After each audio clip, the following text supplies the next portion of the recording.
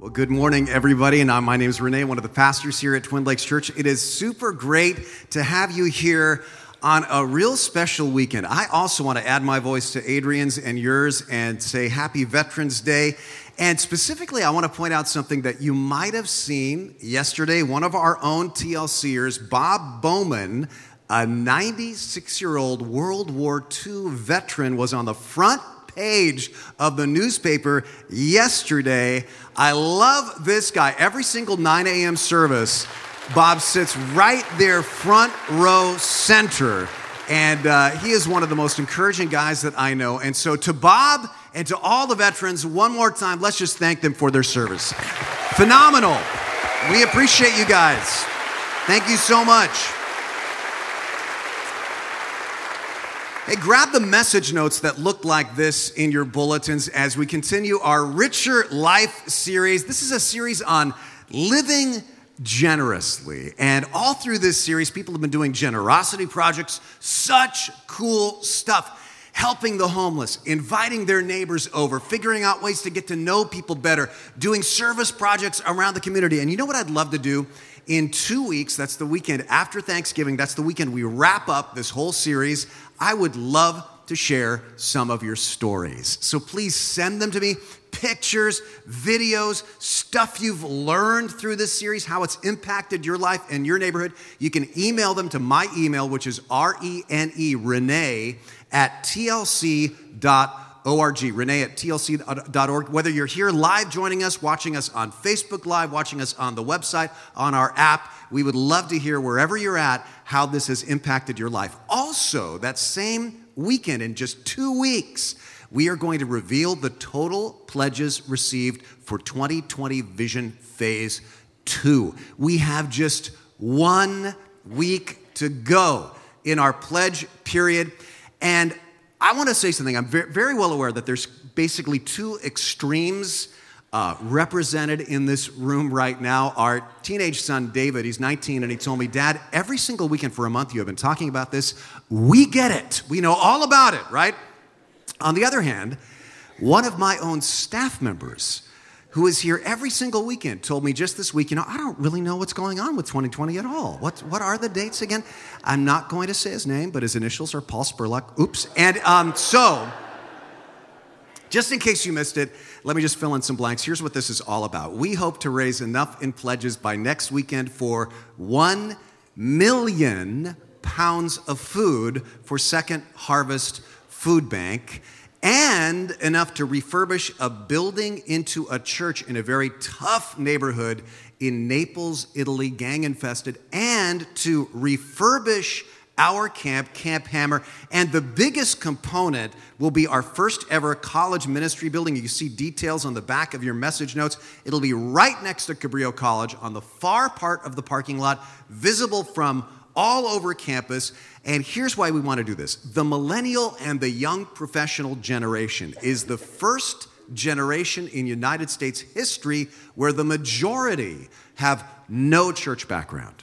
And of those with church background, half will leave the faith by the time they finish college. So we'd like to create what we call a front porch ministry, a coffee house, a counter for sandwiches, with a beautiful big space for college ministry right in our parking lot, as close as we can get to Cabrillo College, a place to hang out, to say, let's grab a cup of coffee, get to know one another. And we're not pioneering the idea that a coffee house and a place to get some food would be a great outreach to young people. Another church in town that we love, Vintage Faith, has a great coffee shop, the Abbey, that does this very thing. It brings in young people. Our friends at Bayside Church up near Sacramento, they've got coffee shops in 3 locations, 3 churches with coffee shops, and they say they bring in so many young families with young children. Even the Museum of Art and History in downtown Santa Cruz, they were facing a similar problem. They were only getting senior citizens and little kids on field trips into the museum. No millennials. Well, they recently opened Abbott Square, which is a spot with coffee, with food downtown. And the director, Nina Simon, told me, quote, in just the first few months since it opened, we've seen significant increases in millennial and young professionals visiting the museum. And I really believe that same dynamic will happen here. Really, it's happening already. The Hub, which is our weekly Thursday night gathering for college age and young professional adults. It is bursting. And here is just a sample. Here's what one of the young adults there said when we interviewed her this past week about the new building. Watch this. I was a college student very recently, and I can remember so many occasions where I was in between classes looking for someplace quiet to sit down, read a book, get ready for an exam, or just have like a little bit of coffee and some quiet space between classes. And a coffee shop is the perfect place for that. And it's a perfect place for people to kind of get their foot in the door at Twin Lakes, just to, that can be their first point of contact with the church. The Hub has biblical hospitality nailed. I don't feel like I have to do anything or be anything different to fit in there. I can come however I am, enjoying really good fellowship. I've met really great friends there. One of my favorite things to look forward to at the end of the week. In the book of Luke, it's basically like a series of meals that Jesus has with people. It's like Jesus eating dinner, Jesus eating dinner. And I feel like if those things were happening in like 2017, it'd be like Jesus having coffee and talking about, telling a parable, or just, that's where the conversations about life seem to happen these days. We're making an effort to step into that need and do whatever we can to give them that space. And I think if we do that prayerfully, then we'll see a lot of young people coming to Christ. Well, I really, really agree with her. And here's what I'd like to suggest that you do in this last week. Flip your sermon notes over to page 3, where it says 2020 Vision Phase 2. Before next weekend, please first learn about these projects if you haven't done it already. Pick up a brochure if you don't have one yet. There are these orange brochures.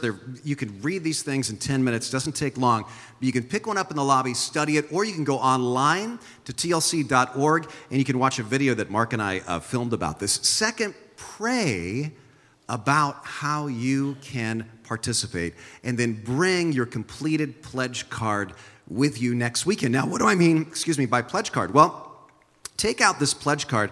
There's one in the bulletins. It's in this envelope that looks like this, and you can just slip it out. There's also some of these in the pews in front of you. And just take a look at it. Open it up. If you decide you want to be a part of this, you can just fill this part out, put your name and contact info, and then the total amount that you're pledging over the next 4 years.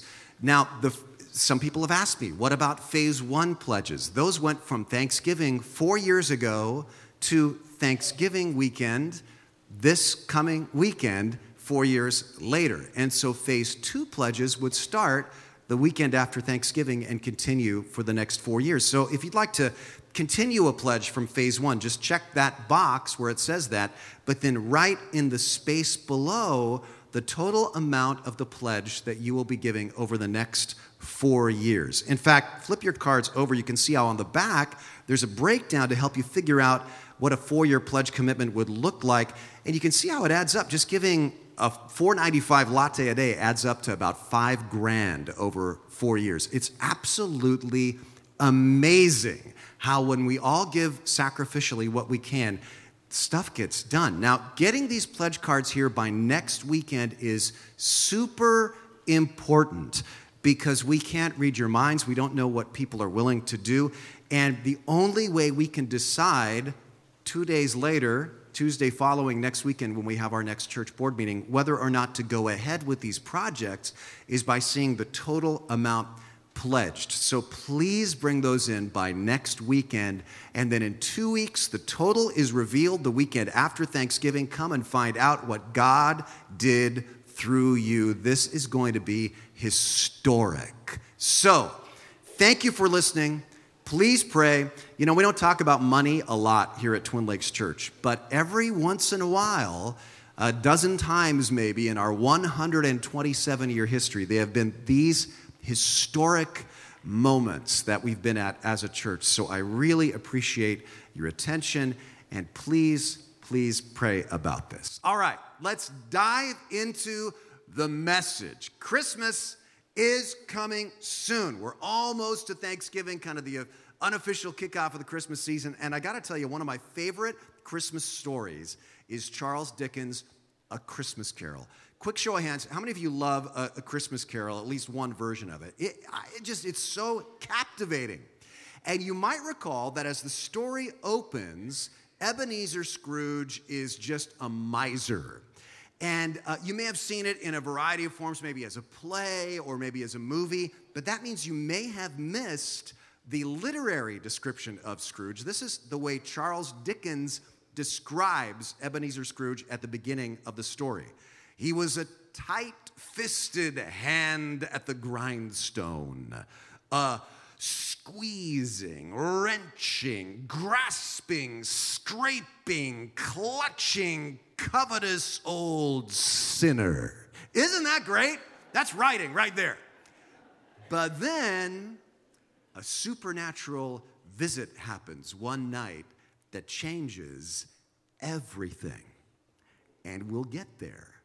But first, I want to look at a character in the Bible very much like Scrooge. A wrenching, clutching, covetous old sinner.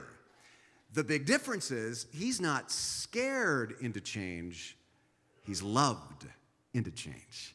This is a great story. I call today's message Inside Out Change, and we're in one of my favorite parts of all the Gospels today, Luke chapter 19, verses 1 through 10. Now, as we get ready to dig into this, to help you apply this to your own life, check this out. Somebody has said there are 5 typical ways that we tend to judge our value in American society. Which one of these 5 do you tend toward? Number 1, some of us, if we're honest, it's our appearance, right? How do I look today? Do I look sharp? Am I dressed okay? Do I look contemporary? Here's the problem. Our appearance doesn't last, right? No matter how good you started out in your prime, it inevitably goes downhill, right? Let's just be honest. How many of you feel like you are living examples of this right now? Just raise your hand. How many of you are sitting next to somebody who is a living example of this? Don't raise your hand. Then second, some people judge their worth by the approval of others, right? How well am I liked? And the problem is you're always going to be going around thinking, what will other people think? What will they think of the way I look? What will they think of the way I say, of how I act? That's just exhausting, and you're going to get devastated every single time you get criticized. It's just a recipe for misery. And then third, there's achievement. And if I'm honest, I try to be when I preach, this is the one that I tend toward. It really is. If I get a lot of things done in a day, I feel like it's been a good day. And if I don't get a lot of things on my to-do list checked off, I'm upset. The problem is judging your worth based on your achievement leads to workaholism and all kinds of other bad, stressful stuff. Then fourth, there's affluence, right? When my net worth equals my self-worth. Again, problem, it can all vanish so quickly. Now, in places like Santa Cruz, some people would say, I don't judge myself on these superficial values. I judge myself based on my artistry, right? If I have made an artistic contribution. But again, so elusive, right? Tastes change, recognition is hard to get, your abilities change. In fact, look at every single one of these. They are all so elusive, so ephemeral, so hard to grasp and keep. So the question is really, how can I build my self-worth on something that lasts, something that's solid, right? Because if you build your self-worth, if you're really honest on one or more of these things, it's just you're going to feel up and down and up and down and up and down all the time. Can you build your sense of worth on something more stable? No. Let's close in a word of prayer. Now, yes, you can. And I want to recommend a solution to that problem, and that's what the Bible story we're going to look at today is all about. If you get what we are going to look at today, it's going to set you free from being a slave to these things. There's nothing bad about these things, of course. That's not what I'm saying. But if you're a slave to them, you're going to go through life being unstable and unsatisfied. And if you understand what we're saying today, you're not going to be a slave to these things any longer, and you are going to find that you have a truly rich life. So let me tell you the story as it's told us in the Bible with a little commentary so you can picture it, all right? And then we're going to apply it to our own lives, starting in verse 1 of Luke chapter 19. It says, Jesus entered Jericho, and he was passing through. Now, just stop there for a second so you can actually picture Jericho. Here's a picture of modern Jericho on the screen. It actually looks a lot like Palm Springs. It's known for its date orchard industry today, and it was in the ancient world as well. It actually has a gondola that takes you up to a steep mountain behind it, just like Palm Springs does. And in Jesus' day, it was a resort for the super rich in the Roman province of Judea. King Herod had one of his lavish winter palaces there. You can go see the ruins. So the wealthy people lived in Jericho, like the man we're about to meet. Verse 2, a man was there by the name of Zacchaeus. He was a chief tax collector, and he was wealthy. Now, these words used to describe him would have just been pregnant with meaning back in those days, but we need to explore them just a little bit. It says he's a tax collector. Now, probably this is not a super popular gig even today, but do you remember this list of the most despised jobs in ancient Judea that we looked at back in the Jesus Journey series? Tied for number 5 was physicians and butchers, because they were basically seen as the same thing in those days. Number 4 was dung collector. I can kind of see that. Number 3 was money lender. The number 2 worst job in ancient Judea was pigeon trainer. Why? Well, in those days, the cheapest way to gamble was pigeon races. People would bet on pigeon races, and pigeon trainers were widely considered to be corrupt. They'd throw races and so on for a bribe. And the number 1 most despised occupation in those days was, guess what?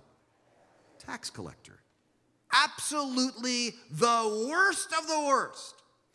Why? Well, the way tax collection worked in those days was this. The Roman government would always hire local collaborators in whatever province they had taken over to collect the taxes. And all the Roman government cared about was, you give us our cut, our share, the base tax. And the way you got paid as a tax collector was you added a margin on top of that, kind of like adding the retail margin to wholesale. And that was your profit. That was your salary. And they didn't care how much you could ask for, whatever you thought you needed to cover your expenses and to feather your own nest. So tax collectors charged these exorbitant rates, and they had the power of the Roman soldiers marching with them when they went to collect taxes. They could confiscate your house. They could throw you in prison. They could kick you out of a house. They could take all your possessions if they thought they needed to sell them to get what they had coming to them. So tax collection was, they were just loathed. They were seen as thieves, and they were seen as traitors to the Roman government. Now, it says Zacchaeus was what kind of a tax collector? A chief tax collector. That means he was the top of this scam. He was the top of the pyramid scheme. He was the worst of the worst. He was one of the organizers of this universally loathed system. All right? You got that? Then Luke adds a funny little detail. He says his name was Zacchaeus. And that's from a Hebrew root. The name means, are you ready for this? Righteous or pure one. I doubt that anybody in years had ever called Zacchaeus his name without it just dripping with heavy sarcasm. They probably called him a lot of other things. And it says he was short. Now watch this. The Greek phrase that's actually used to describe him here is helikia mikros. Now, mikros is the Greek word from which we get our English word what? What would you guess? Micro. He was a micro man. That's what it's saying here. And he probably really was that same. It could mean he was just short, but that same phrase is the way in Greek literature of the time that genetically small people were referred to. Do you see what I'm saying? He was what we would call today a little person, very likely. Can you imagine the names he was called as a child? In those days, there was a lot of prejudice against people who were small. They were seen as being cursed by the gods in the pagan world, and very, very marginalized even in the Roman province of Judea. And this is just conjecture, but I think this may have been one of the reasons that he even becomes a tax collector.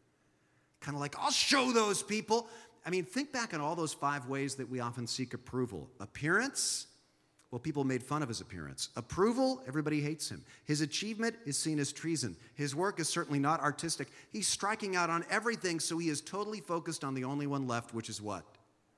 Affluence. And he is doing super well. It says he is wealthy, but apparently unhappy. Because he hears that Jesus is coming through town, and he's a celebrity, so it's a parade. And he goes to see Jesus Christ, but Zacchaeus is unable to see over the crowds, being short. And so verse 4, so he ran ahead and climbed a sycamore fig tree to see him, since Jesus was coming that way. Not a fig tree, not a sycamore tree, a sycamore fig tree. And let me show you what this species looks like. We saw one of these in Africa. The branches spread out horizontally over the road. Do you see that? So in this story, Zacchaeus is probably not just higher than the crowd. He's very likely on a branch that spreads out over the road. So picture that when you see the rest of verse 4. When Jesus reached the spot where Zacchaeus was, he looked up. Jesus makes eye contact and stops the parade. And everybody's going, whoa, he's looking at that guy. Look at it, Zacchaeus hanging from a branch like a little kid. Is Jesus going to laugh at him? Is Jesus going to call him out for how he has really ruined our lives? Now, let me ask you a question. How many of you, just a quick show of hands, have ever had that weird electric moment when you made eye contact with a celebrity? Have any of you ever experienced that? Eye contact with somebody that you saw like in the news or in the movies or something. Let me tell you about our little story. Many years ago, Lori and I were backpacking through Europe, and in London, we were right next to a theater one night when the police put up barricades. So we thought, oh, probably something's going to happen, and we stood with our arms right over the barricade to see what was going to happen. It's right next to the door to the theater, and a few minutes later, out walks Princess Diana. And she stops. I'm, as close to her as I am to that music stand right there. She walks past me, then she stops and looks over her shoulder and makes eye contact with me. Me! That was a little weird, I got to tell you. And we didn't have a camera with us, but the next morning, the London papers caught that moment on film. We bought the paper. This is it. In this picture, the person she's looking at is me. I kid you not. My brush with fame right there. Now, what if Diana had stopped and said, Renee Schlepfer, cheerio, or whatever it is British royalty says. I'm coming to your youth hostel room right now. Let's hang out. Can you imagine? Well, that's what happens to Zacchaeus. The moment is electric. Jesus stops, looks up, Zacchaeus. And remember what his name means? Pure one, righteous one. My guess is this is the first time in a long time he has heard his own name, not with irony or sarcasm, but pronounced with love, right? And watch this. Jesus says to Zacchaeus, come down immediately. I'm going to stay at your house today. What? Now, going over to somebody's house, hanging out, staying overnight, having dinner with them, in that culture, that was even more of a sign of friendship, right, than it was in our culture. By doing this, Jesus is telling everyone who's watching, who adores him but hates Zacchaeus, hey, everyone, Zacchaeus is my friend. Yeah, we're going to hang out together right now. Hey, Zacchaeus, come on down. I love you, man. Can you imagine that? And Zacchaeus is just, wow, this is amazing. Verse 6, so he came down at once and welcomed him gladly. But check this out. Do the crowds go, yay, Jesus? He's so nice to sinners. No, all the people saw this and began to mutter, he has gone to be the guest of a sinner. And I love the word that the writer of this, Luke, uses for mutter, because in the Greek, it's an onomatopoetic word. Do you remember what that means from English, onomatopoetic?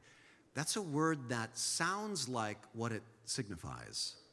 In this case, for example, the word is diagogudzo. Diagogudzo. You know, the root actually is gogudzo. That's Greek for grumbling or murmuring. And that's what it sounded like. Gogudzo. In fact, let's try an experiment. Everybody here say gogudzo. 5 times in a row here. Let's go. Go. See, that's what it sounded like right there. And why are they mumbling like this? They do not like this. Why? Don't be too hard on these people. Zacchaeus had ripped them off. Probably all of these people either knew somebody or had experienced this themselves. Zacchaeus had confiscated their property, had repossessed homes, had kicked them out, had put themselves or somebody they knew in a debtor's prison to pay their taxes. He was a bad guy. And now, without calling himself out, what they were hoping probably was Jesus says, whoa, stop the parade. Zacchaeus, you're the worst man in town. Do you know what you have done? Do you realize how you have made these people feel? And Jesus doesn't do that. He says, hey, let's hang out. And they're, what? Imagine this. Who in your life, if you heard that they're going to some church and they're saved and they love the Lord and they're just all, yeah, I love Jesus, who would you go, Who has ripped you off, who has hurt you, who has betrayed you, who divorced you, who fired you, who stabbed you in the back? And if you looked over and saw him just like worshiping the Lord, you'd go, I'm pretty uncomfortable with that. Especially since I haven't witnessed anybody calling them out for their bad behavior. Because notice, Jesus does not call Zacchaeus out, not in this front of this crowd at least. I can understand why they would feel that way, can't you? But now watch this. Between verses 7 and 8, there's probably several hours later at dinner, and Jesus has been talking with Zacchaeus in private, and we don't know what transpired, but clearly Zacchaeus' imagination has been captured, because look at what happens at the end of dinner. Verse 8, but Zacchaeus stood up and said to the Lord, look, Lord. Press pause, he says Lord, and that's big. You know, the shortest doctrinal statement in the Bible is this 3-word sentence, Jesus is Lord. Christians were thrown to the lions for saying Jesus is Lord. Because in those days, Caesar wanted everybody to say Caesar is Lord. And when Christians said, no, Caesar's Caesar, but Jesus is Lord, that means above all kings, above all Caesars, above all people, above all kingdoms, above all influences, Jesus Christ above all. And I think Zacchaeus here has made that switch. He had served Caesar, he had loved money, now he serves Jesus, and he loves Jesus, and he belongs to Jesus above all. Why? Because Jesus had publicly berated and browbeaten him to the point of repentance? No, because of his love. And everything changes. He says, look, Lord. You see that, almost a childlike, check this out. Here and now, I give half my possessions to the poor. And if I've cheated anybody out of anything, I'll pay back 4 times the amount. We're going to look at this in detail in just a second, but can you sense the childlike joy? And then Jesus said to him, today salvation has come to this house, because this man too is a son of Abraham.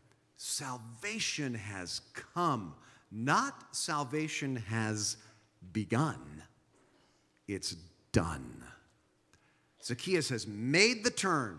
There's been a change in him, like an Ebenezer Scrooge. Because of Jesus' love, Zacchaeus loves, because he sees how Jesus sees him. It's a wonderful story, and before we get to the last verse, which reveals the point of this story, page 2, 3 points for you and me to take home today. Number 1 is this: no matter how small I feel, Jesus sees me. Zacchaeus was small, literally, but Jesus doesn't overlook him. And listen, you may feel like everybody looks down on you. Nobody notices you. But Jesus sees you. In fact, listen, this morning, if you're out on a limb, Jesus sees you and says, hey, let's spend some time together. Second point, no matter what others say, Jesus values me. The crowd hated Zacchaeus, but Jesus stops and says, hey, pure one, and then calls Zacchaeus a true son of Abraham. That means a man of faith. And do you see, this is what Jesus does still today. Listen, like Zacchaeus, you may have heard something like, you'll never amount to anything, or I hate you, or I reject you. The murmurings maybe from a parent, maybe from a boss, maybe from a teacher, maybe from the crowd around you. But that doesn't matter.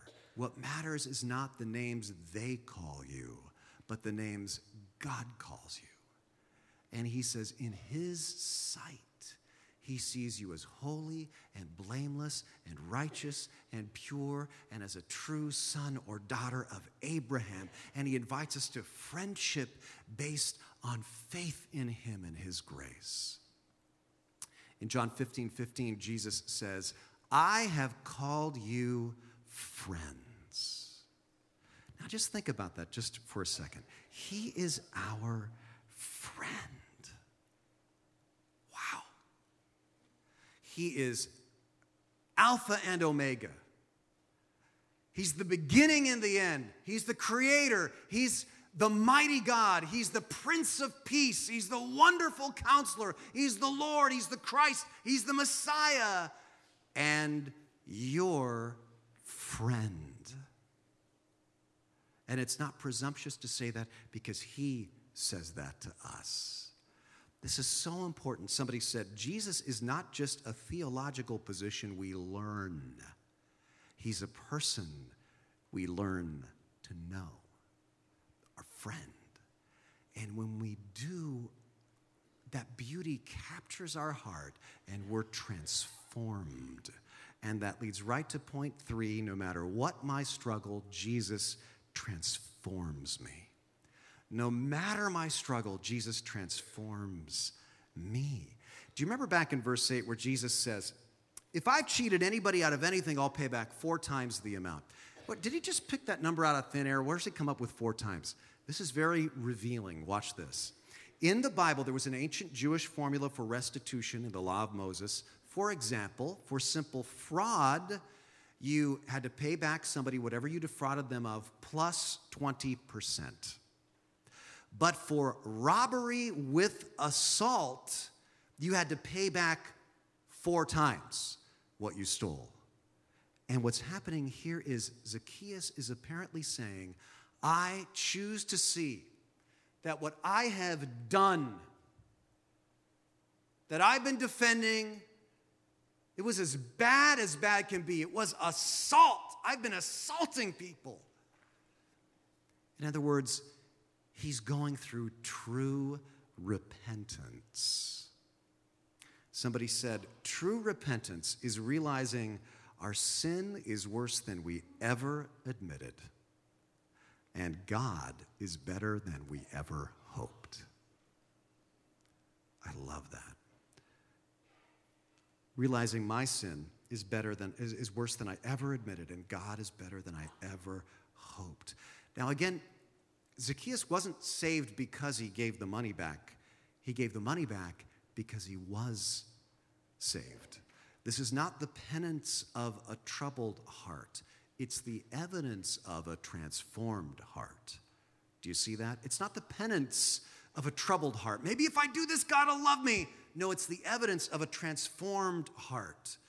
I'm going to love others because he already loves me. I'm not going to do that so that he'll forgive me, but because he already has. I'm not doing this so that he'll maybe be my friend, but because he already is. When we started, I compared Zacchaeus to Ebenezer Scrooge, right? A lot of parallels. He starts miserly and miserable and a cheat. But after Scrooge is visited by the spirits of Christmas, he wakes up on Christmas morning a changed man. And you remember he gives Cratchit a raise, and he buys a family a turkey, and he donates to the poor. And here's how Charles Dickens describes the new Scrooge. Listen to this. He went to church. Yay. And he walked about the streets, and he patted children on their heads, and he questioned beggars, and he looked down into the kitchens of houses and up to the windows and found that everything could yield him pleasure. He had never dreamed that any walk, that anything could give him as much happiness. And on the story's final page, Dickens writes, "Some people laughed to see the alteration in him, but he let them laugh and little heeded them. His own heart laughed, and that was quite enough for him. And it was always said of him that he knew how to keep Christmas well, if any man alive possessed the knowledge." Honestly, it kind of chokes me up because what a great description of a conversion. See, that's what happens when we realize the Alpha and the Omega calls me friend. And this is what happens to Zacchaeus when he meets not a spirit of Christmas, but the Savior of Christmas. You see, here's the point. Why is the story of Zacchaeus even in the Bible? Well, Jesus tells us why. In the last verse of the story, verse 10, he says, "For the Son of Man came to seek and to save the lost." Just meditate on this for just a minute. Because so often we act like, the Bible says something like, the Son of Man came to judge and condemn the lost. Or the Son of Man came to reluctantly save if the lost perform well. But when Jesus says this, he means he, the Savior of Christmas, came down to be one of us. And still to this day, he is seeking and seeking and seeking and seeking and seeking you. Not to berate you or put a burden on you, but to completely save you. It's powerful stuff. Now, let me tell you what's really amazing. In that moment when Jesus stopped the parade and looked up and made eye contact with Zacchaeus, he had to endure the agorazo of the crowd, right? The crowd starts to turn on him. He's going to have dinner with a sinner. And think of the impression that must have made on Zacchaeus. Jesus is enduring the jeers of the crowd because he's seeking me. Now here's something awesome. To seek you, Jesus endured the grumbling and the mockery and the spitting of the crowd at the cross. And this is how badly he came to seek and to save you, how much he loves you. He came to seek and to save you, and he calls you by name. One in whose sight by the blood of Christ is holy and blameless. He calls you and says, let's dine together. I want you to get to know me, and transformation is going to happen then. See, the big idea here is no matter how far I've gone, Jesus seeks me. So the only question is, how will you respond? Remember, it says Zacchaeus came down at once and welcomed him gladly.